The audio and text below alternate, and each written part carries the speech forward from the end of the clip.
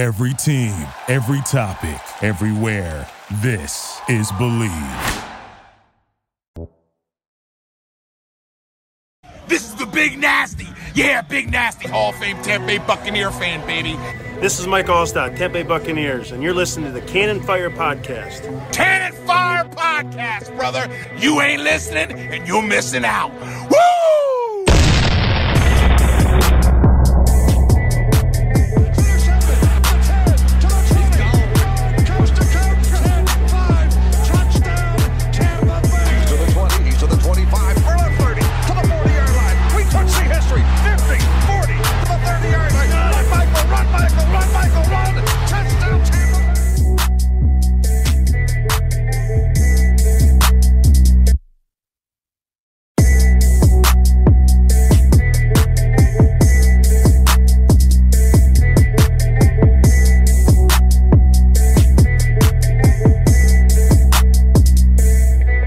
Back, ladies and gentlemen, to a brand new edition of the Cannon Fire Podcast. Live on YouTube today for episode 224. Welcome back to the show. I'm your host, as always, Rhett Matthew. Joined alongside me, my good buddy and co-host, the Philly Bucks fan himself, Mr. Evan Wanish. And the topic of today's podcast is, of course, the Week 11 matchup between the Tampa Bay Buccaneers and the New York Giants. For the Bucks, the second half of their season will start on primetime against the New York Giants. The Bucks, who are undefeated at home, will host the 3-6 Giants at Raymond James Stadium. And obviously the biggest storyline in this one is that the Buccaneers are looking to turn their recent luck around, dropping their last two contests between the New Orleans Saints and, of course, the Washington football team. The Giants are an NFC East team with Daniel Jones still at quarterback, believe it or not, a guy who is undefeated in Raymond James Stadium. So with that little bit of knowledge out there, I think you can expect Evan Wanish to go ahead and pick the Giants to win this one. But let's jump right into it. First and foremost, Evan, how are you doing, my friend? Welcome back to the show. I'm doing good. You know, facts are facts, right? I mean, and that's the facts. That Daniel Jones is 1-0 in Raymond James Stadium, his first career win coming in Raymond James Stadium. So, but I mean, the Bucs got their revenge last year. Let's hope they can even further their revenge, and let's hope they can now get their revenge inside of the same stadium where that monstrosity of a game 2 years ago happened. Well, when we look at the recent series history between these two teams, they have played each other once a year for the past 4 years. For as long as this podcast has actually been around, the Bucs have been playing the Giants every year. We have never not covered a Bucs-Giants game. Exactly. 2017, the Buccaneers won that one on a Nick Folk field goal to close things out, 25-23. 2018, 38-35. Giants won that one. It's a game where Ryan Fitzpatrick started and Jameis Winston ended that game, almost completing the comeback. And I think that's a perfect representation of the Dirk Cutter era of Tampa Bay football, right? I don't think there's a game that gives you a better idea of what that staff was all about than that 2018 matchup. 2019, you just mentioned it, and I won't say much else, but 32-31 Giants win that one. I don't know how. I have no idea. It may or may not have had something to do with that kicker and his ugly-ass cleats on my field. I always get so mad when I think about that game, not because of the missed kick, but because of the color of the cleats that Matt Gay had on. I will never forgive him. But we talked about it with Bo Kennedy on this week's earlier show. I'll never forgive Matt Gay and those neon-ass green cleats that he went out there and lost us the game with. And then, of course, 2020, we look back to last season, the Super Bowl season. The Bucs still had a handful in New York. Monday Night Football, 25-23.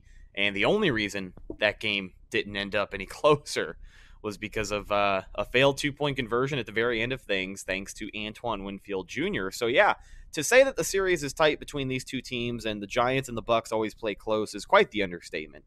I think the Giants lead the all-time series by like twice as many games, like 15-7 or 15-8 or something like that. But even the point differential in all those games is pretty damn close. So, you know, when you look at this week's matchup, as much as we'd like to predict the Bucs offense really starting to click again and steamrolling the Giants, I feel like so much is going to happen in this game that's going to piss everybody off, just like it happened last week in Washington. Regardless if it was a win or not, it's just a game that's probably going to piss some people off this week.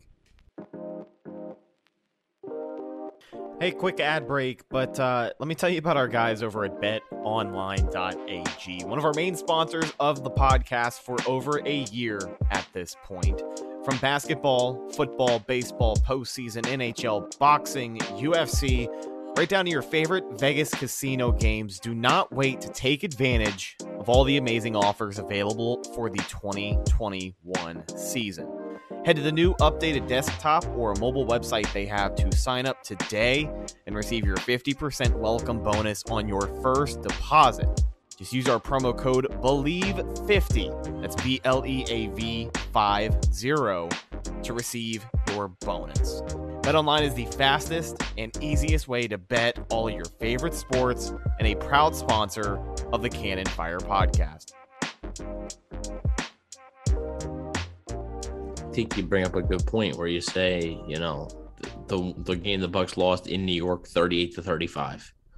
The game the Giants lost in New York 25-23. All 3-point games, basically. That's literally 5 points combined right there, right? And I think the Nick Folk field goal, I think that might have meant the Bucks won by either 1 or 2, and then I think the Giants won by 1 in Tampa.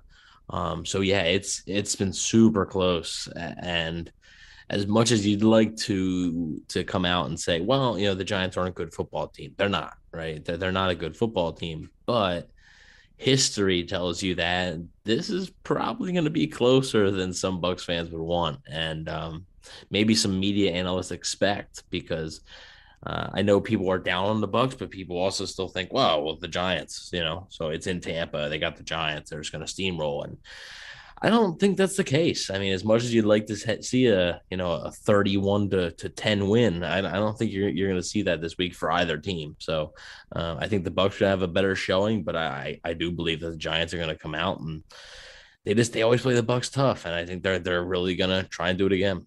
And luckily for Tampa Bay, I think one of the stories that can be taken away from their recent luck is that the entire NFC, it seems like most of these top teams are in their own state of shambles, I guess. The Bucs, while they did drop 2 in a row, they basically slipped, I think, like a game and a half behind the Packers and the Cardinals for the NFC top seed. But obviously, they're still very competitive inside the NFC. They still have the first place lead in the division, which they are a full game ahead over New Orleans on. So, things are obviously still looking good for the Bucs. 6-3 is not a terrible record. It's not like they weren't 7-5 by the break last year. Well, they were also they were 6-3 last year as well. So right. So the time for the Bucs, the bye week is come and gone. So the time for them to start putting things together for the second half of the season as the playoffs start to approach and you really want to start making a run, this is where you do it. But for Tampa Bay, it's obviously going to start Monday night in their own stadium against the New York Giants. Now, as we take a look at the injury front, we do have some good news this week. It seems like Rob Gronkowski, Sean Murphy-Bunting, and Scotty Miller could be good to go for Monday night's game, as so far, Antonio Brown is the only player for Tampa Bay who has been ruled out. Now, before we talk about Rob Gronkowski, SMB, and Scotty Miller, forgive me if this is a stupid question, but we can assume Vita Vea is not going to play this week because he did not practice at all. And so I think a lot of people are probably going to ask that question, since Antonio Brown is really the only person they've come out and said is out. But I think it goes without saying that you're not going to see Vita Vea this week. Yeah, he's listed as doubtful right now. So yeah, you're not going to see him. But the good news is they didn't put him on IR. Yeah. Right. They didn't place him that. So that means that they still believe he's going to return in a 3-week period. Right. And also they didn't just automatically say he was out. They listed him as doubtful. So yeah, he's not going to play, but it still opens the door for maybe next week. Or I still think week 13, I believe that's in Atlanta. I think that's a little more realistic than next week, but it still is a positive sign that he wasn't really, he wasn't pronounced out today, right? And actually, even though Antonio Brown has been said to be out, Adam Schefter tweeted, oh, Antonio Brown's out, whatever. But he did say that there is a real chance that AB could be back next week to play against the Colts. So that's a positive update there on Antonio Brown. That seems like he's progressing a little bit, and he should be back sooner rather than later as well. Yeah, and if we've heard that from anybody, I think it's probably Antonio Brown himself, too. If you guys follow him on social media, specifically Instagram, he's been posting all types of updates this week, talking about unfinished business and tagging the Buccaneers, showing some highlights of him catching passes and really just getting back in football shape. So if it wasn't going to be this week, it definitely seems like it's going to be next week. And, this is the Bucs offense where we can talk about how they're not exactly hurting without Antonio Brown. But the pace that this offense has been on these last two games definitely shows you that AB is without a doubt an underrated part of that offense. As much of a luxury as he is, having him as a safety route is a hell of a lot better than checking it down to Leonard Fournette 10 times a game. Well, they are. They are 5-0 this season with Antonio Brown, and they're 1-3 without him, right? But Wow. but I will say I do want to put a disclaimer. 2 of the 3 losses were against like the Rams, which is probably one of the toughest matchups for them. So I think even with Antonio Brown, I think they might lose that game. That's a tough road game. I think even with Antonio Brown, they might lose. And the other one was the Saints, another tough road game. So I think there's a chance they could have lost that one too. I do think they probably beat Washington if they're at full health, but that's not an excuse. But like I said, yes, they are 1-3, but those two of the 3 losses were probably their toughest game so far anyway. So, I mean, that's kind of oh, wow, he wasn't there. But I think even if he was there, they still probably wouldn't have won. So. Right. Well, some of the other guys on that list, let's go ahead and talk about as they could be in action this week. Rob Gronkowski, I think this one's pretty short. We knew that started the Saints game, he was out there and then didn't finish the game, barely played at all, just because he wasn't entirely ready to go. Well, 3 weeks have come and gone since then, and looks like he's going to be good to go. So I'm curious to see what kind of pace he is on, because my expectations for him were probably a little high the week of the Saints game. I expected him to go out there and definitely be a factor and not be feeling the injury as much as he clearly was, or at least as much as this coaching staff let on.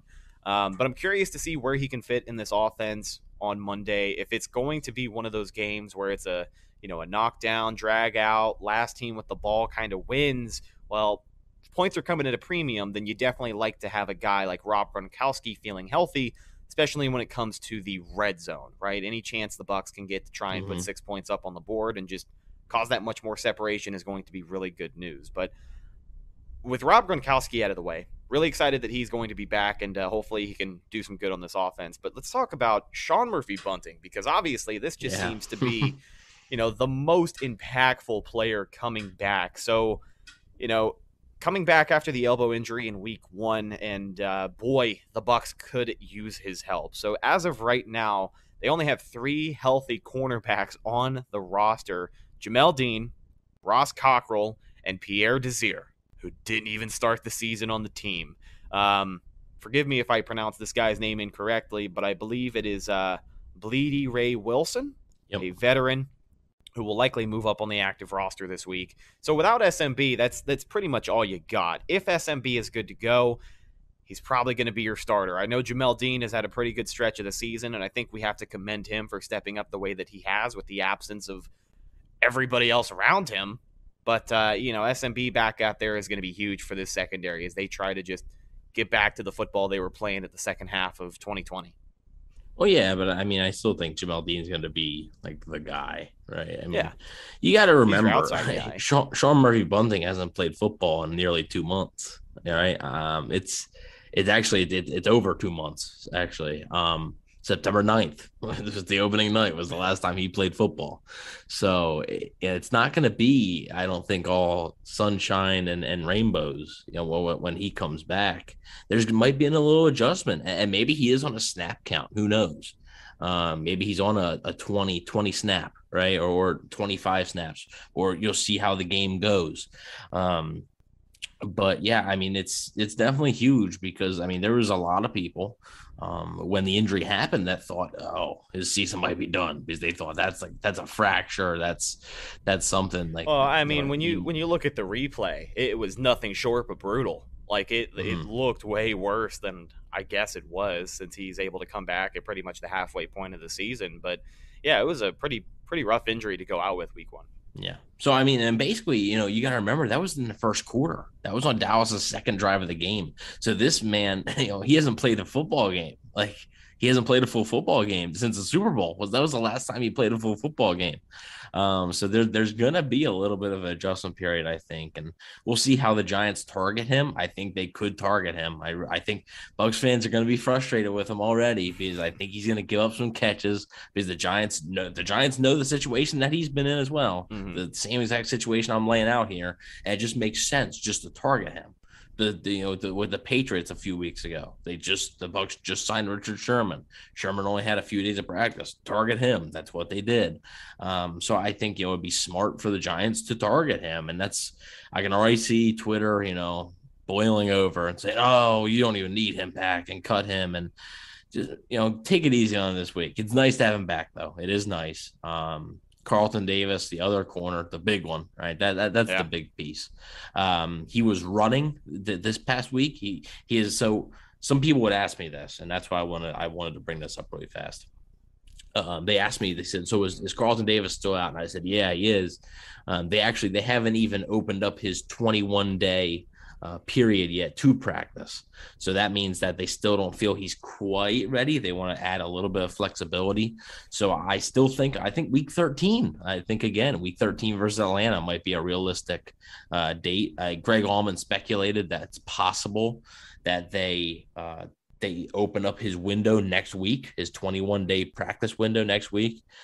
So he's, able to practice next week, but then play the following week, perhaps. But we'll see. It seems like he's getting closer to a return as well. Obviously, Sherman's going to be on the shelf for a little bit, but it's still nice to get SMB back, who, I mean, was up and down, obviously, all last year and didn't really play well versus Dallas, but still, better than having guys that you didn't have on the roster. You got to rely on Bleedy Ray Wilson and D Delaney and all those other guys. So it's nice to have him back, and we'll see how much he plays. But it'll be nice to have him out there. Yeah, and a good point by our buddy Tony Saylor here in the live chat. It's going to be an adjustment getting SMB back. You aren't exactly getting back an all-pro defensive back, and like you alluded to, Evan, the lack of overall full speed game experience he has on the season. Injury will do that, but it's going to be a learning process not only for him but his other teammates as they try and get him back up to speed as to where they are as a defense this point in the season. Really quickly before we go any further, shout out to everybody in the live chat.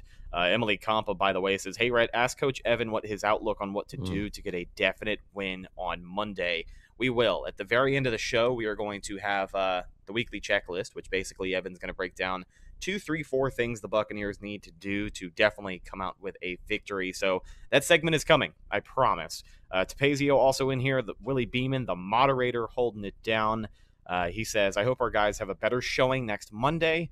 I heard recently the wife wants Tom Brady to retire so she can start building a modeling agency. I am a little concerned about the GOAT's focus lately." She's wanted him to retire since like 2015. Yeah, so. Yeah. I mean, it doesn't shock me when we hear more and more stories of Giselle not wanting Tom Brady to continue playing football.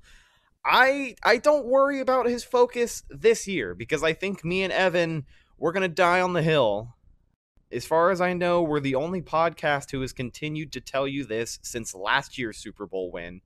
But Tom Brady is fully committed to the rest of this season, of course, and then next season as well. So, it's going to happen. You know what I mean? After this season, I feel like they're still going to have one more chance unless Tom Brady just, God forbid, plays terrible down the stretch, which shouldn't happen. I think we're good to go for Tom at least another year. I don't think his focus is off, but I do want to get your thoughts really quickly, Evan, before we break down this game. Let's talk about where Tom Brady is at headed into this game. So before the contest against Washington, he was the betting favorite for NFL MVP. I think he probably still is top 3 on the list for NFL MVP. The 2 interceptions he threw against Washington isn't going to derail the season he has had so far. He has played some incredible football, still among the top of the league as far as production over the air goes.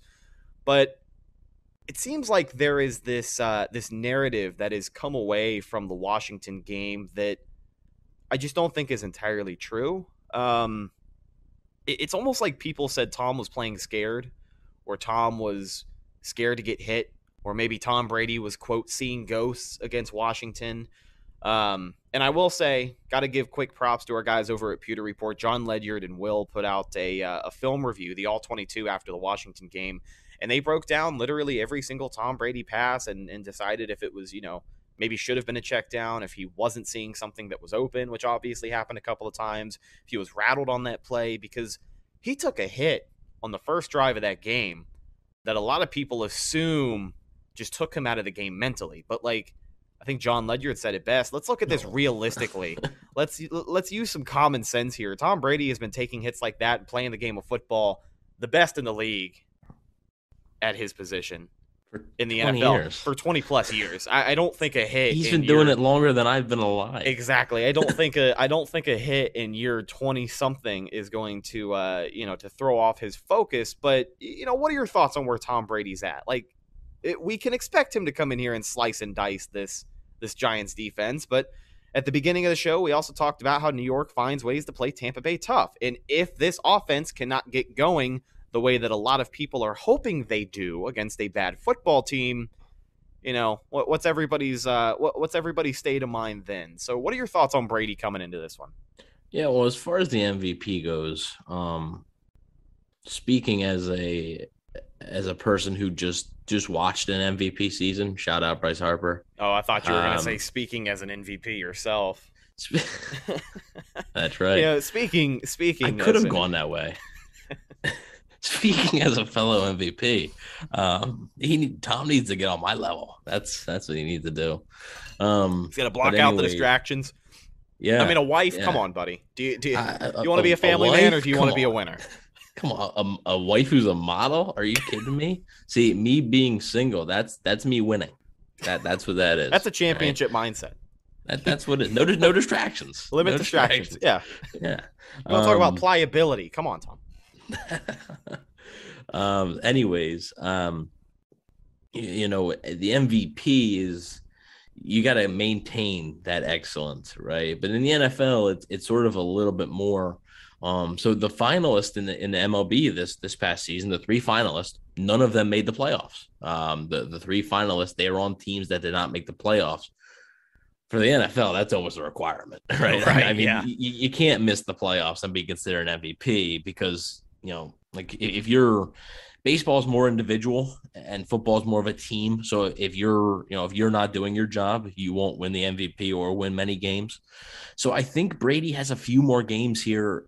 The Washington game didn't derail his MVP bid, but it also didn't help. It hurt more than it helped, obviously.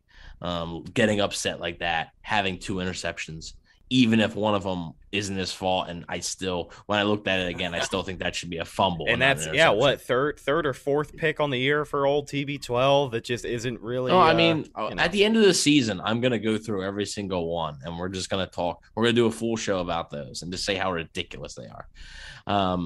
He said the worst luck. But, MVPs have to rise to the occasion, right? He didn't do it against the Saints, whatever, but he did against Dallas, the week 1, right? Led him on the drive to win the game. The Bucs are actually undefeated in primetime right now. They have not lost on primetime yet. Wow.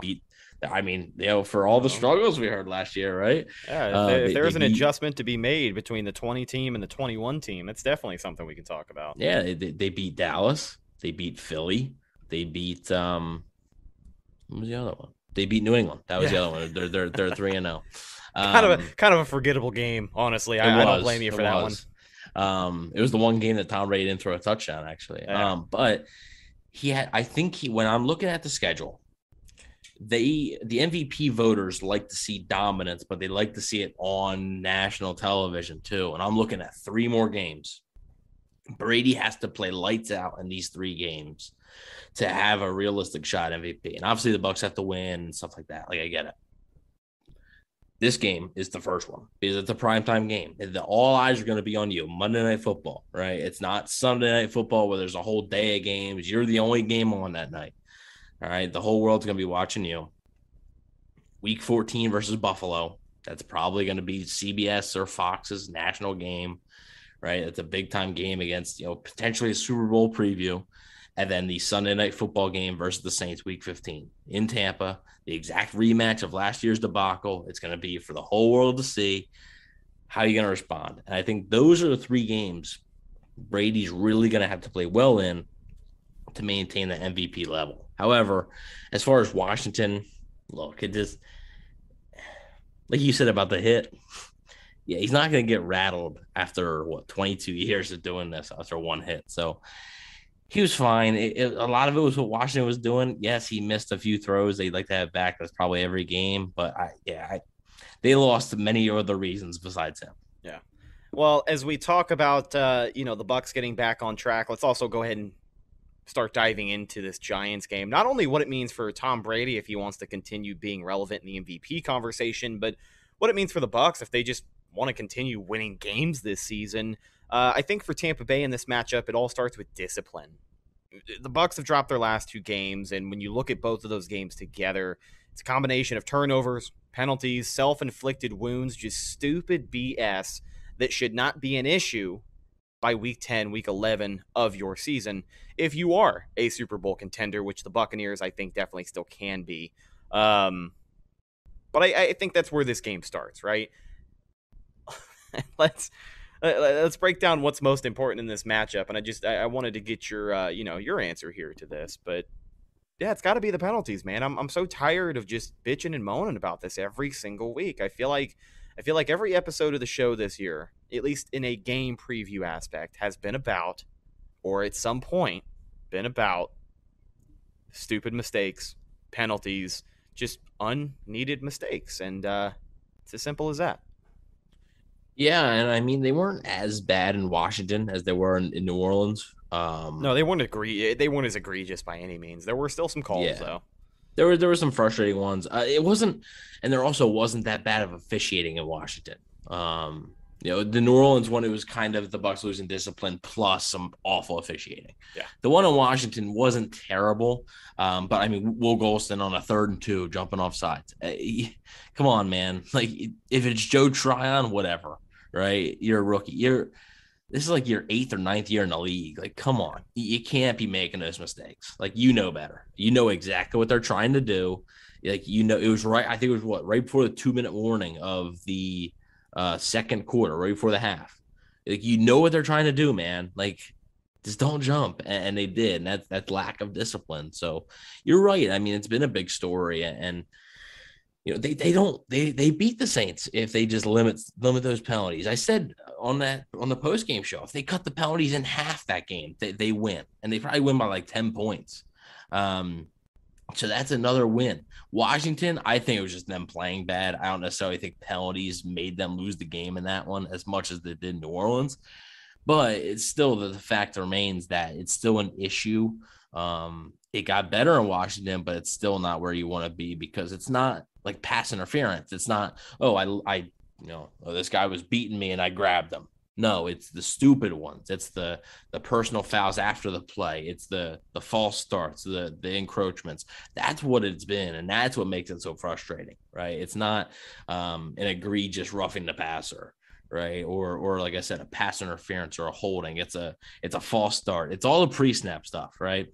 And that's what they really have to eliminate, and it's got to start this week. And I mean, you can get away with it against a bad football team, right?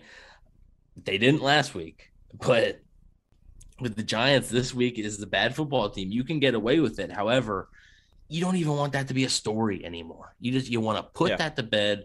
You want that to be done, right? You can't have that become this storyline every single week of every single game like it's been this season so far. So they definitely have to clean it up. And I mean, if that happens in the playoffs, you're going to be going home pretty early. So they did a great job last year. They need to do it again this year. Yeah, when you talk about building an identity as a football team throughout the scope of an entire 17-game season now, it takes a while to really start to pick up some of the nuances that teams are going to know you by. But this far into the season, if you're still having trouble with stupid penalties and just preventable mistakes, well, unfortunately, it's going to become part of your identity as a football team. But, Kevin in the live chat brings up another great point, one of our moderators here, and I think this can be accounted to some of why the Bucs have lost their last 2 games.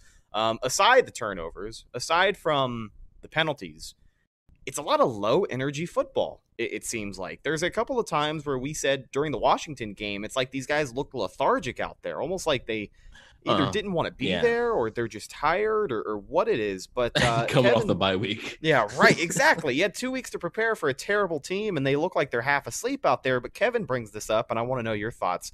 He says, in my opinion, the Bucs have lost their physicality. And I think as we talk about football identity for team to team, that's something that especially this Bucs defense was touted for in 2020 was not only their speed, but their physicality at the game of football. And I guess that goes over to the offense too, because you look at the offensive line and what is a lot of those guys known for? The technique, but the physicality. And Kevin makes a great point here. It just doesn't seem like the Bucs have had a whole lot of that in these last 2 games. So, yeah, I mean, it definitely doesn't. However, I will say as far as the energy, I think they just had too much energy in New Orleans. I think they tuckered themselves out or? No, I'm just saying, like, as far as like the differences, the Devin White taunting when he got Mark Ingram's face, they were too riled up in New Orleans. They need to find a medium. Like, they would look like they were dead versus Washington, but they need to find a medium between what they were in New Orleans versus what they were against Washington. You need to find that middle, right? Because that middle is where you should be. Getting too riled up, that gets you the taunting, that gets you the personal fouls after the play, that gets you the unsportsmanlike conduct. You can't have that. But if you have a lack of energy, then you're gonna go out and lose to the Giants. Like that's what's gonna happen. Being at home or not, like you're gonna go out and lose. And I think Bruce Arians sort of said that they had a good week of practice and they just kind of thought that they were gonna roll in and take care of business. That's not how it's done. What does that sound like? That sounds like every kind of warning that you've gotten of why teams don't repeat as Super Bowl champions. They think, oh, we've been there, we've done that. Okay, they're not understanding that on the other side is a group of 53 players that want nothing more than to beat the defending champions. That's every team they play this season. Yeah. It's that team Super Bowl. They want nothing more. That's why there's very little blowouts. Their 2 blowouts are what? Miami and Chicago, right? I mean, they haven't blown anybody else out. I mean, even Atlanta in week 2. Atlanta was dead in the water. They ended up fighting and coming back. Scoreboard was a little deceiving towards the tail end of things, I think. Yeah, it was closer than the 2 pick sixes or whatever. Like, it's you're gonna get every team's best shot, and that's why people, I should say, teams don't repeat because they're not ready for that. And maybe the Bucs aren't ready for that. We'll see. We got a whole season left. We'll see what happens. But I definitely think their physicality is lacking. Tapasio says the Bucs' personality is a reflection of its coaches and lack of character too. I think they got plenty of character. I don't. I think they got plenty of character, but this was actually going to be my follow-up question for you because I'm curious to hear your take on this one too. The players and the execution of the players on the field is, of course, going to be probably the first topic that we talk about on the podcast every week. But every now and again, we got to kind of reel things back, look at the broader picture of what a football team is, and have the conversation about coaching. So I guess as we're giving out midseason report cards here, what are your thoughts on the coaching decisions so far this year? Because if you ask a lot of Bucs Twitter, Bruce Arians is just this delirious old man who's sipping on his yak every single day. So I'm not sure what the tone of this conversation is like to you, because I've tried my best to block out the noise, but there are certain decisions every now and again that really start to make you wonder. And I mean, with the role Bruce Arians hasn't exactly been shy about on this team too, it's not like he's as intensive of a hands-on head coach as he was in Arizona or even as like an assistant in Indianapolis. Yeah, but I don't know. That's sort of always been his style. He's never been that guy that's going to be that hands-on, even in Arizona. Sure. Right. Was he a little bit more? Sure. But like he trusts his coaches. Now, I will say, as far as the defensive side of things, Todd Bowles was in a tough spot, right? I mean, when you got your first, second, and third string corners gone, the guy you sign to be basically your second/third string corner gone. I mean, D. Delaney, your fifth corner on the depth chart to start the season, gone. I mean, it's just, it's tough. He was without Levante David for what, 2 games. Or I think it was actually only missed 1, but still, I mean, Todd Bowles, he did what he could. They're still lacking in the secondary, obviously. But on the offensive side of things, it's weird. Byron Leftwich gets a lot of not a lot of the blame as much as Bruce Arians does when they struggle, but Arians gets a lot of the praise when they do well. But I think it's all 3 of them. It's Brady, it's Leftwich, and it's Arians. I mean, people think Arians just sits there and does nothing. Like, I guarantee you, for one, he's never been a defensive guy, right? And he trusts Todd Bowles, so he's gonna basically leave the defense to Todd Bowles. I fully, truly believe that he lets Todd Bowles do his thing. If there's something that he thinks is, not right, he'll say it, right? We know Bruce Arians isn't afraid to say something, but I think on the offensive side of things, he's more involved. But that's been disappointing because, I mean, how many times we have to say it? Washington had the 32nd ranked pass defense, and the Bucs put up 19 points. Right. So you think coming off of the bye week, this group of offensive masterminds, right? These 3 guys, the greatest quarterback of all time, one of the, considered one of the offensive great coaches, in recent memory. And then Byron Leftwich, who's an up and coming guy. But it's not right now. And I mean, in New Orleans, it looked a little bit tough. Like I said, the issues on the road have been well documented, and I mean, they still have not scored over 30 points on the road. I predicted them to in Washington. You predicted them to. James predicted them to, and they didn't. That was our first mistake. Was all 3 of us picking them to win last Sunday? Yeah. I should have broke the chain or something. But it's, I don't know. It's obviously I'm not in the meetings, right? I'm not there, so I can't tell you what's going on. But it's, whenever you're coming off of a bye week and you act like, you've been there, done that, and you act kind of like with no energy. Yeah, that is coaching. That is partly coaching, but also, like you said earlier, Bruce Arians can't go out and play quarterback, man. He can. He could. He has quarterback experience. Yeah, I mean, Todd Bowles can't go out there. He's not going out there and covering these wide receivers. Play over the top. Just be a blanket safety.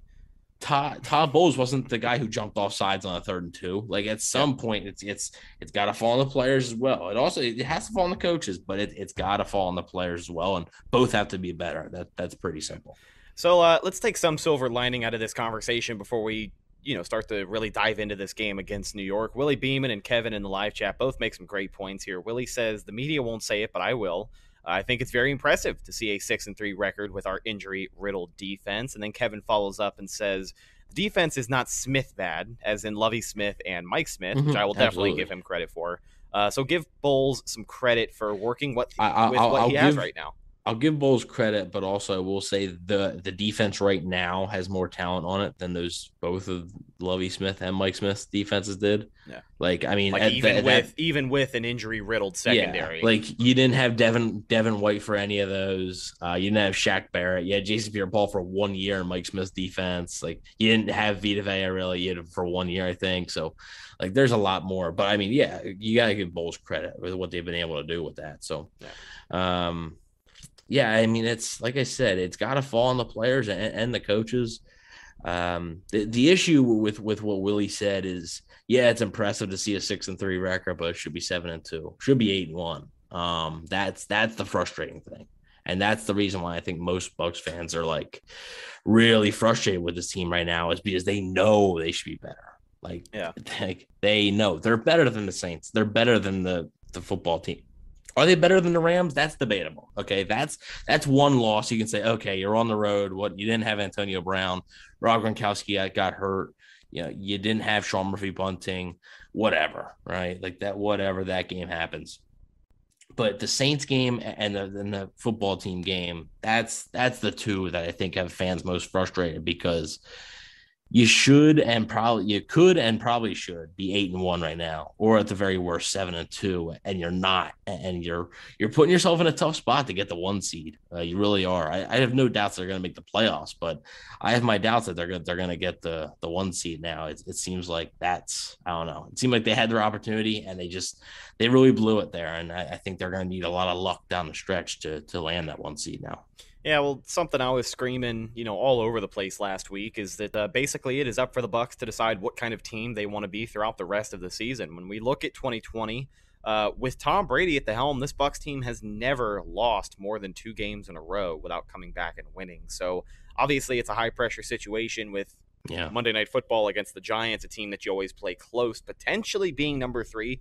Not that I think it will, but pressure is high for a lot of people. And I think for the fans that you had said get frustrated, they just want to see these guys play, right? That's going to be the solution to all of these problems that everybody has, is when we finally are able to watch them play 60 minutes of football again to see if they possibly learned anything from, a worse NFC East team the week before. It's going to answer a lot of questions for everybody. Yeah, and I do think the Giants are worse than the football team. Yes. And also this game is in Tampa, so this game should. But I always say it. What do I tell you? And I say it on Twitter. I've been saying it for years. Fans get way too high on the wins and they get way too low on the losses, right? It was a terrible loss against Washington. Should have never happened. I said in the pregame show, right, live from Berry House, I said, good football teams, they win the games you should win, and the Bucs should have won that game. However, I'm seeing some stuff that's like, oh, this and that and that and that. I'm like, chill out. All right, chill out on that. Like, I understand being frustrated. There's questions, obviously, but like, yeah, they're gonna make the playoffs. Like, they'll be fine. Okay, like they're. I don't know. So with that being said, we've now been, I think, almost an hour into this podcast. Yeah, about 45 minutes. Yeah, let's talk a little bit about the Giants, huh? Let's do it, man. So, we talked about the injuries for the Bucs. Let's go ahead and bring things full circle and look at what is going on for New York. Now, the biggest thing is running back Saquon Barkley may or may not be back this week. Do you have an idea of how realistic that looks? So Willie had mentioned that, Barkley was out, and I am looking at their injury report here. He was an ankle. He's been limited all week, and he's questionable. So maybe he's a game time decision. Obviously, one of the big ones is Logan Ryan, who tested positive for COVID. He is out. So that's a big loss for the Giants defense. He does a lot for them. He's a good player, and he knows Brady well, but that's a big loss for them. But yeah, as far as Barkley goes, I'm not sure. Right now, he's listed as questionable, as well as Devontae Booker, Cullen Gillespie, and Caden Smith are all listed as questionable, while Lorenzo Carter, Nate Ebner, Logan Ryan, and Sterling Shepard, who I always really liked. I always thought he was an underrated receiver, but they are all out. So I'm not sure. I think Barkley will play in some capacity. I'm not sure. I don't know if he played last week or not, but I think he'll play. If he plays in some capacity, I think my follow-up point to this was I still would expect like a huge workload for him, not only because teams just, even though at this point in the season we have started to see some holes in this defense, teams still by and large don't think it's a great idea to run the ball against Tampa Bay. So I don't think putting the ball in Barkley's hands 20 times a game when he's fresh off of injury is going to be the route they want to take, at least if they know what's good for them. But I do think he can take some pressure off of Daniel Jones in the end zone, because the Giants, I believe off the top of my head, are the 32nd ranked team as far as red zone offense goes. And I'm sure not having Saquon Barkley is going to do a lot of that. So you look at Washington, and as much as it pains me to do this, you go back to the final drive of the game. It was 10 minutes long, and a lot of what they were able to do was convert on third down from running the football, because the Buccaneers were simply gassed at that point. So Antonio Gibson had himself some highlight reel plays on that last drive. But if the Giants are, in a position to where they can chew the clock and just try and run some things down, it's favorable field position, maybe that's where you see a heavy load of Saquon Barkley. But with that being said, I don't know how impactful he'll be for this game, at least for the Giants on offense. Well, Jason Garrett said something the other day. I forget. John Ledyard quote tweeted it. I'm going to find it. But he said something the other day along the lines of like, oh, Tampa wants you to – they want you to run the ball or something. And I was like, what? Like, what? I was like, okay. What? So let me see. I can't really find it. But anyways, the one thing that I will say is that what worries me about this Giants offense is they have a sneaky group of wide receivers. Darius Slayton's a good player. They signed Kenny Golladay as a good player. Obviously, like I said, they're without Sterling Shepard, so that helps.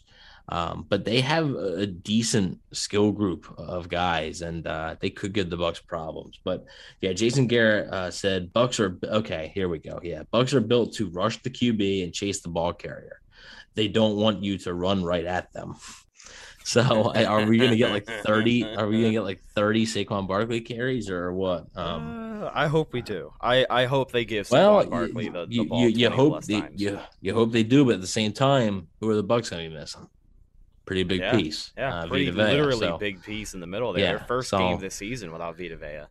Yeah, so that's we'll see, but I think those receivers could give the Bucs a little bit of trouble. I think the biggest thing is getting pressure on Daniel Jones. I know I say that for just about every quarterback, but they got to do it. And last year when they got pressure on him twice, and it led to interceptions. One by Carlton Davis and one by Sean Murphy-Bunting. Both were pressures, I believe, by Shaq Barrett, who was just, killed the Giants when in a Bucs uniform. Yeah, right. That was his first. That game versus the Giants 2019 was like his first big day as a Buc. So, it's. I think it's going to be actually a kind of a tricky matchup. I do. And I think especially if they can't get after Daniel Jones, which the pass rush they had 5 sacks, but some of that was deceiving. Shaq Barrett and Jason Pierre-Paul were invisible basically last week. They need to step up. So we'll see what happens. Daniel Jones can run, and that's always the thing that hurts the Bucs. Yeah. I thought Jalen Hurts was going to do it more in Philly. He didn't against the Bucs, but I think Daniel Jones is not afraid to just, if there's nothing there, he's just going to run. I think the Bucs got to do a good job of keeping contained, while also you got to get pressure on him. You got to make him uncomfortable. Once you force him into bad decisions, he's prone to turnovers. He is. Well, Jason Pierre-Paul, Buccaneers outside linebacker, Super Bowl champion with both the New York Giants and the Tampa Bay Buccaneers, which actually kind of sounds weird to say, doesn't it? But JPP, regardless of the injury history he has had, even throughout this season, he basically came out and made it his personal vendetta to rain hellfire upon Daniel Jones this week. He basically came out in a press conference and not only talked about how he needs to step up his level of play regardless of the injury, but he's made it his personal mission to just terrorize the Giants. So hopefully with a little extra motivation, you don't buy it anymore from JPP. He says that every year, and he just I don't know. He talks a big game against the Giants, and I think he might have had a sack last season. I know he had a sack, I think, in 2018, but obviously he didn't play in 2019 because the car crash, I believe. Yeah. So he didn't play in that game. 2018 he played.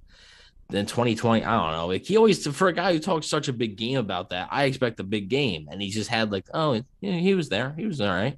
But all right, time to step up then. Step up and get 2.5 sacks. Yeah. Step up and get 2.5 sacks and one being a strip sack. Wreck the game then.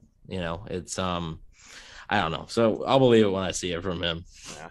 Well, I know we talked about the expectations for the Buccaneers on defense kind of coming into this one with the secondary, Sean Murphy-Bunting potentially coming back. Maybe he'll get a lot of targets if he's playing out of the slot. Then we'll have to see what happens. When you have some athletic receivers against Tampa Bay and you have a quarterback who can't necessarily hit the deep ball like a guy like Daniel Jones, it's almost a perfect recipe for just checkdowns all afternoon and, constant 6, 7, 8, 9-yard completions with maybe a little bit of yak afterwards, right? That sounds just like every other offense going up against the Bucs. Yeah, I mean, if there's one thing you can be sure of this week, I think it's going to be Daniel Jones trying his damnedest to get the ball out as quickly as he can. But of course, that's where the pressure you talked about comes in. But let's go ahead and look at the other side of the football as we start to wrap up this game preview. For the Bucs, I think it's pretty cut and dry on offense. You are missing Antonio Brown, so you're going to be counting on guys like Tyler Johnson maybe to step up in some capacity, which, by the way, it wasn't the strongest. Yeah, it wasn't the strongest game for him against Washington, and the film was able to show that. But yeah, this is where if they're going to move on from Chris Godwin, this isn't a ringing endorsement for Tyler Johnson. Yeah, but I did. He's had his opportunity, and he needs to be better. I did want to highlight the biggest thing about New York on defense, and it's that if you're going to beat Tom Brady, well, it's going to come mostly from pressure up the middle. I mean, we saw Washington make some noise last week and made it a hard-fought day for the guys on the interior offensive line, and New York doesn't seem like it's going to be much different of an afternoon. I mean, you're going to need the offensive line to step up here, but I'm looking specifically at that frontline duo of Leonard Williams and Dexter Lawrence. A couple of big fat guys in the middle of your line to clog things up. One of them is an absolute sack machine this year. I think it's Dexter Williams has got 5 or 6 sacks so far. Do you mean Dexter? Which one is it? You combine their names. Oh, did I? I'm sorry. Dexter Lawrence. No, okay, Leonard Williams. Leonard Williams, goodness. I think, has 5 or 6 sacks on the season. So you know what I mean. Yeah, I mean, Ali Marpet, I think, had one of the worst games I saw in a while from him. Yeah, it was pretty bad, and Jonathan Allen really took advantage of him a lot. So I expect a better performance from him. Alex Kappa, we'll see. But yeah, it's going to be a big day for Kappa, Jensen, Marpet. Those 3 guys are going to have to play well. And I trust the tackles at this point, Donovan Smith and Tristan Wirfs. I really do. I trust them. I know Donovan Smith has that play every now and then, but I do trust them. I just think the interior is going to be a big key. Oh, yeah, for sure. Tapazio on the live chat says, first, maybe second dumb penalty, I stop watching, and then I only watch when Brady is being beautiful in the pocket. And I am only reading your comment because I wanted to just talk about how that's, selectively watching the game of football, which a lot of people get called out for nowadays when their takes aren't exactly up to par. So I don't know if that was a strategy you're super proud about, but yeah, I don't know. Watch the full game, man. Watch the game twice. Watch all of it. You know what I mean? Why turn it off and then spout opinions on this team? That's just a weird thing. I mean, I'm fine with, if you want to watch select parts of the game, just don't try and act like what you say has any I don't know, weight. Then I don't know. We do appreciate you watching the podcast, I promise. Evan, I wanted to get your thoughts for the Buccaneers on offense. We talked about the interior offensive line. Some of the guys who were in the hot seat last week, I think, are in the hot seat yet again this week. But are there any other matchups that you see, could give the Bucs trouble, or anything that you think they really could excel in this week? Well, so I think the Bucs are going to really want to get Mike Evans involved. With Antonio Brown out, I think there's zero reason he should have as many targets this week as he did last week. Well, I'm going to say that there's an issue with that, and I'm going to say why.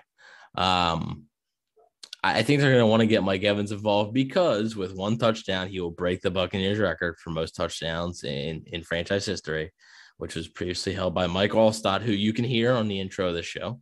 Rhett's favorite player of all time. Tony's favorite player. So Tony's favorite player is going to overtake Rhett's favorite player. That's crazy. Oh, yeah, all right. Isn't that nuts? I mean, listen, Mike Allstott is probably my favorite Buck of all time, but Mike Evans has already made a very strong case for number 2.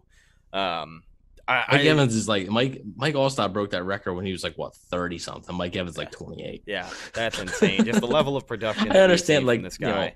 Nowadays with the NFL, it's easier for a receiver and stuff. I get it, but yeah, it's just crazy. Well, and what's crazy about Allstott doing it as well is we kind of reflect on this record before it is inevitably broken before the end of this season, is that Mike Allstott was a fullback. Okay, yeah. When you look at the NFL history books, I'm not really sure, unless it's maybe a team like the Dolphins or the Colts, I really cannot think of an NFL team whose all-time leading scorer is a fullback. And like that's just what made him so dynamic, was that, you know, he was a fullback on the roster, but they could have plugged him in at running back, and he was among the best in the league and just trucking MFers out of the way. I mean, nobody ran the ball like Mike Allstott, and nobody ever will again in the history of the game, which is why he's my favorite player of all time. But yeah, Mike Evans definitely number 2. Here's the issue. Mike Evans is going up against James Bradberry, who has gotten the better of Mike Evans in nearly every matchup they have played. Mike Evans normally does not do very well against James Bradberry. There's something about him. When Bradberry was in Carolina, you know, Evans didn't do very well. And then, you know, this past year versus the Giants, I do forget. I know Mike Evans did have a touchdown. Okay, so I'll put that out there. He had a touchdown. But yeah, he only had 55 yards, 5 receptions, 55 yards, and a touchdown. It's not bad, but like it's not what you're looking for out of Mike Evans, especially when Antonio Brown's going to be out. Now, last year versus the Giants, they also didn't have Antonio Brown, so they also didn't have Chris Godwin in that game, so that's something to remember. And Chris Godwin, I mean, a full week from being a game time decision, in which he definitely did more than what was asked of him. I think he was pretty close to leading the team in receiving. I think Leonard Fournette led the team in receptions, but Chris Godwin was a close second, and then Mike Evans led the team in yardage because he had that huge touchdown play. But yeah, Chris Godwin, I'm excited to see where he can pick up this week too. Yeah, and so it's just tough against Bradberry, but I do think if you're going on Bet Online, I think you can find a place to bet on a Mike Evans touchdown. Here's why.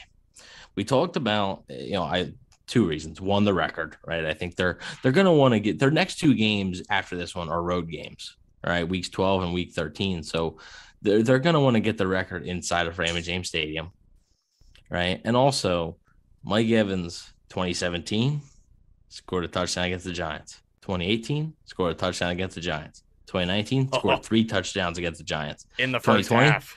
2020, scored a touchdown against the Giants. So 4 straight games now for Mike Evans scoring a touchdown against the Giants. He dominates the Giants as far as touchdowns go. I would bet on Mike Evans scoring a touchdown, breaking the record in front of the fans at Raymond James Stadium. And if you guys want to get in on that action, just like Evan had mentioned, official sponsor of the Cannon Fire podcast, our guys over at betonline.ag. The best place to go for not only just bets on the games, but all sorts of prop bets. And without a doubt, there is a Mike Evans touchdown this week. So if you like that one, hammer it down and make yourself some money on behalf of betonline.ag.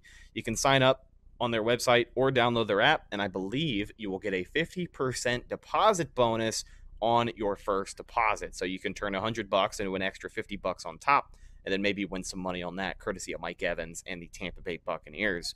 So as we get to the final segment on the show, it's time once again for the weekly checklist. Basically what this is, ladies and gentlemen, it's a list of, I'd say a minimum of 3 things the Buccaneers have to do if they want to be victorious in this Monday night's game against the New York Giants. Now, Evan, before I toss it to you, I hate to be the one who has to do this. I know you're the heel of the program. I know you're the bad guy, and we should acknowledge you as such. But just like Roman Reigns, exactly, man. Acknowledge me. Exactly. Got to make your kicks this week, man. I know it wasn't super detrimental to the total. I know it wasn't super detrimental to the outcome of the game last week. The missed PAT from Ryan Succop, but I have noticed just a little bit of slippage from our guy, and I know we said we were never going to put this on the checklist again because he is our kicker until he is not. But got to make your kicks this week, man. Can't be leaving points out on the board, especially when you're playing a team that plays as close as the Giants tend to do against Tampa Bay. So I'm looking at Ryan Succop this week. Are you saying that because of Succop missing the extra point last week, or are you saying that because Nick Folk missed like 2 kicks during that Giants game, made the game winner, then Matt Gay missed the game winner? Is it just something about the Giants, or is it, Ryan Succop? I'm glad you brought that up because I think you really covered my ass on this point here. But yeah, let's look at our kicker history against the Giants, man. God damn it. We'll go to 2019 and look at, I guess, the one that started it all for Matt Gay and his neon green ass cleats that I will never forgive technically, him for. Nick Folk started it. Well, it started it all. Yeah. Back in 2017, he was able to kick the game winner. And then later on that season, Tom Brady came to town and he played like hot dog water. It was the next week. Yeah, of course it was. And it was Thursday Night Football, so it was the same week technically. So yeah, man. So Bucks kickers against the Giants. That's the reason you're putting it on. Sure. Nothing against Suckup. I guess nothing against Suckup personally, but he disappointed me a little bit last week, and I'm not used to that. So just make your kicks this week. He missed the kick, and that was the last time the Bucks saw the ball anyway. So with 10 minutes left in the fourth quarter, that was the last time the Bucks saw the ball. Yeah, so. I guess nobody was thinking about how bad that was going to hurt him when we still felt like there were going to be 3 or 4 more possessions in that game. So I see a lot of people saying, is Gronk playing? Gronk should be good. Most likely. Yeah, most likely should be good to go. Barring any unforeseen setback, should be good to go. Yeah, so let's do it. The first one I am going to say, you got to get pressure, I think, but also you got to keep contained. Daniel Jones has an underrated ability to run, and I think that's a big key here. Like, you're going to have to keep contained. Don't let him run wild. 2, I think you got to protect the middle of the offensive line. Like, the middle of the offensive line has to protect Brady.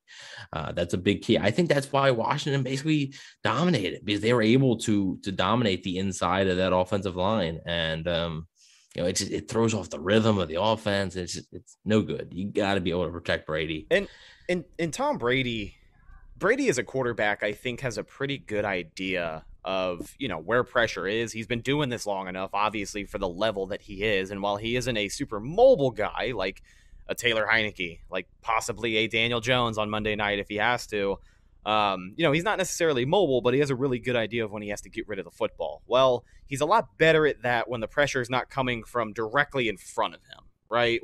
When he has to move around and kind of move outside the pocket and get a little uncomfortable, he's going to get a little uncomfortable, and you get a lot of what you saw against Washington, like you said.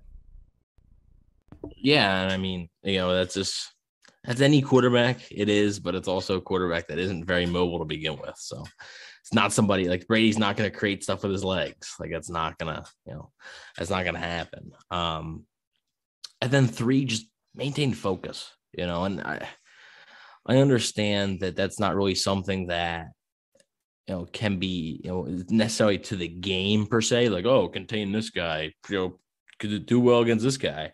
But just maintain your focus, right? Go out there and play a full 60 minutes. It doesn't have to be a blowout. Just because you play a full 60 minutes does not mean you win the game 45-0. Like, that's not what that means. But that means that you're playing solid football from beginning to end, right? Does it have to be a blowout? No. But that's not what that means. But you got to maintain your focus, get the job done against an inferior team, and you got to get back in the win column. I mean, 3 straight losses, including 2 in a row to bad opponents. I mean, that would just be. I mean, I'll come on here and say, like, this team. If that happens, you better tune into the post game show after that game, because I'll be on here saying some stuff. You want to talk about the narratives already running wild at this point. Well, if the Bucs drop 2 games in a row to 2 bad teams out of a bad division, I mean, the entire reason they played Washington in the playoffs last season was because nobody in the NFC East could stay above 500. Like, those teams couldn't win a game to save their life. Well, this season, Dallas has just been absolutely running away with it, so you're not going to be in a situation to do that again. But, yeah, man, it's just can't happen. Just can't happen. I think focus is number 1, and that goes all the way back to what I said about what this game starts with, and that's discipline for Tampa Bay. So going out there, playing as clean of a game as you possibly can, and playing the brand of football that they know they can is going to be pretty important as the Buccaneers look to turn their recent luck around this week at home in Raymond James Stadium, undefeated. Still in Raymond James Stadium, undefeated, still on primetime. Well, they're going to be in home on Monday Night Football against the Giants, and it should be a good game for Monday night if you like close football games. Speaking of close football games, I want to know what your thoughts are as we get to the final score predictions and we wrap this thing up. Evan, I'll let you go first, my man. Sure. So, yeah, as much as you'd like this to be a 14, 17, 20-point win, it's just not going to be. I just don't think it's going to be. Now, I'm not as down on this team as David is, apparently. He says Barkley is playing and no V on field. I predicted the Bucs win big with my heart, but they always struggle with Giants. We'll do so Monday. There's no driver physicality left with this team. That's what I'm talking about, folks. I think too low on the losses. I think you're just upset because David took your take. We said at the beginning of the show, that's true. Daniel Jones undefeated, coming back to his home turf, his stomping grounds in Raymond James Stadium. I mean, that's what you wanted to predict, and you're mad that he took the words right out of your mouth here. Don't be mad at David. I know. Anyways, I just can't see this Bucs team. I just can't see him losing 3 in a row. So I think they get over 30 because that's what they do at home. They score over 30. They never do it on the road, but they do it at home. I think they get over 30. I think the Bucs win 31-24. Okay. I like a close game. It's a touchdown, but I think it's like I think the defense makes a play at the end. I think the Giants have the ball with the chance to tie, and they don't do it. Yeah. Oh, okay. A little higher scoring than my prediction. I do have the Buccaneers also coming out victorious, but I think it is to the tune of a 24-14 final score. I know 10 points is kind of a bigger margin than we expected. We talked this entire episode about how the Giants always play the Bucs close. Be expected a close game, this and that. But I think what's more important than the Giants playing the Bucs close this week is the Bucs finally waking the hell up, figuring out and remembering who the hell they are as a football team, and really, just bringing that physicality back that a lot of people were asking, about these last 2 weeks. I think you see that return to Buccaneers football. I think this defense can actually do a pretty good job of shutting down Daniel Jones. I'd like to see some pressure that turns into interceptions here. Maybe if he's not on a snap count, Sean Murphy-Bunting gets a little homecoming play and he'll get himself an interception this week. But, I kind of have some faith, a little more faith than I did last year at this time, that this team can do just that. Remember who they are and step up and play the brand of football that so many people are used to seeing. This Bucs team under Tom Brady has never lost 3 in a row, and I do not think that starts this week. With a guy like Tom Brady on your team, I know we talked about earlier and joke that his focuses are in other places, but he's going to make sure that they don't lose 3 in a row. Like I just think the level of expectations around this team, as far as what they think they can accomplish, is going to be stepped up this week because mentally they were kind of out of it against Washington. I think they've made a mental note to never let that happen again throughout the course of this regular season. So I think the Giants are going to be the first victim of that new mentality for the 2021 Bucs. And even though 24 points isn't exactly blockbuster, I still think, it could be a close game, sometimes frustrating. But I do have the Bucs winning by 10, 24-14, my final score, and they improve to 7-3 on the season.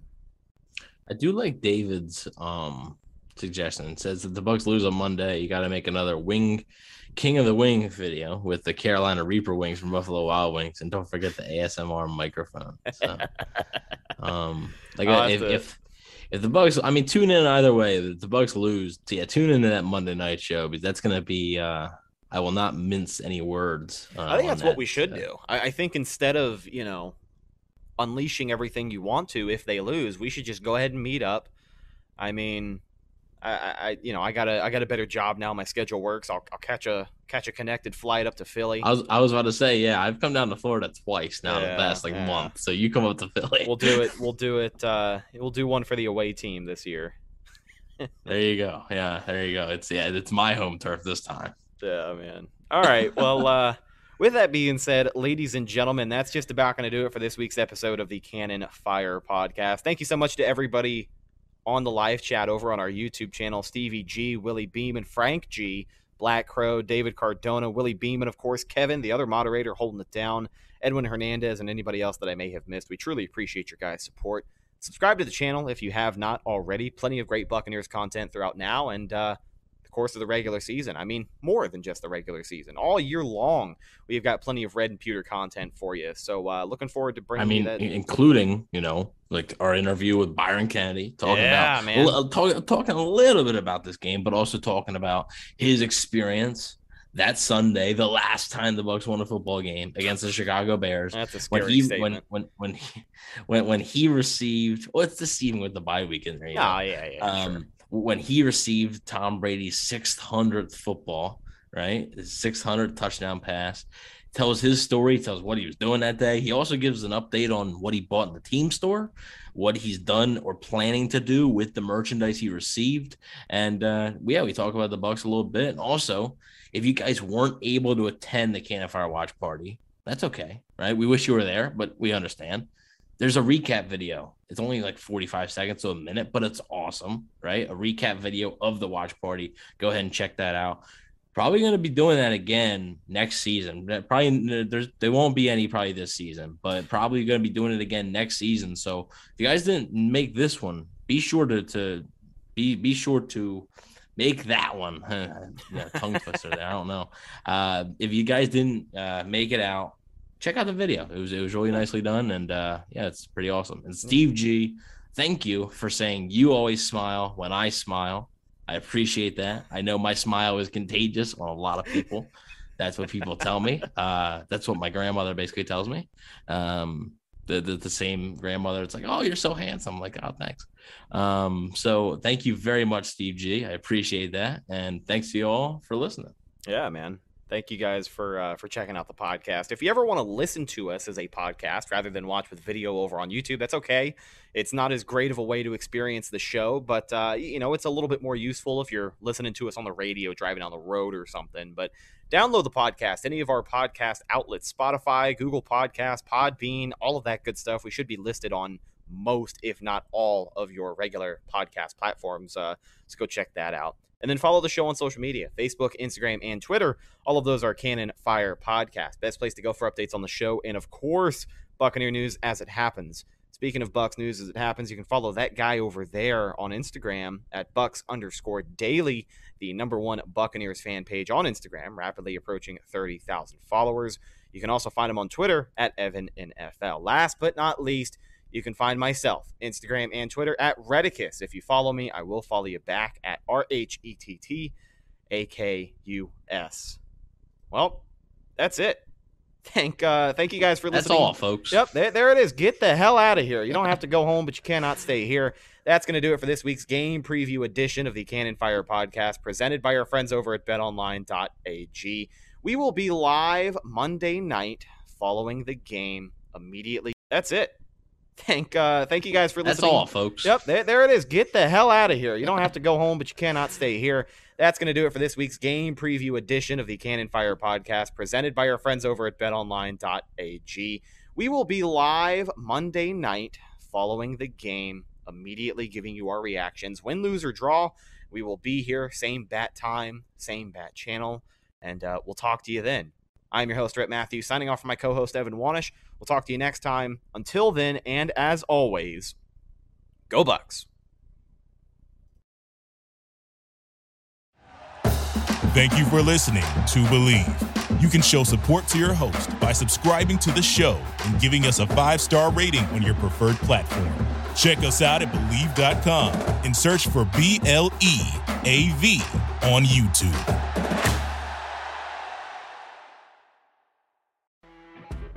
You know when you're listening to a true crime story that has an unbelievable plot twist that makes you stop in your tracks?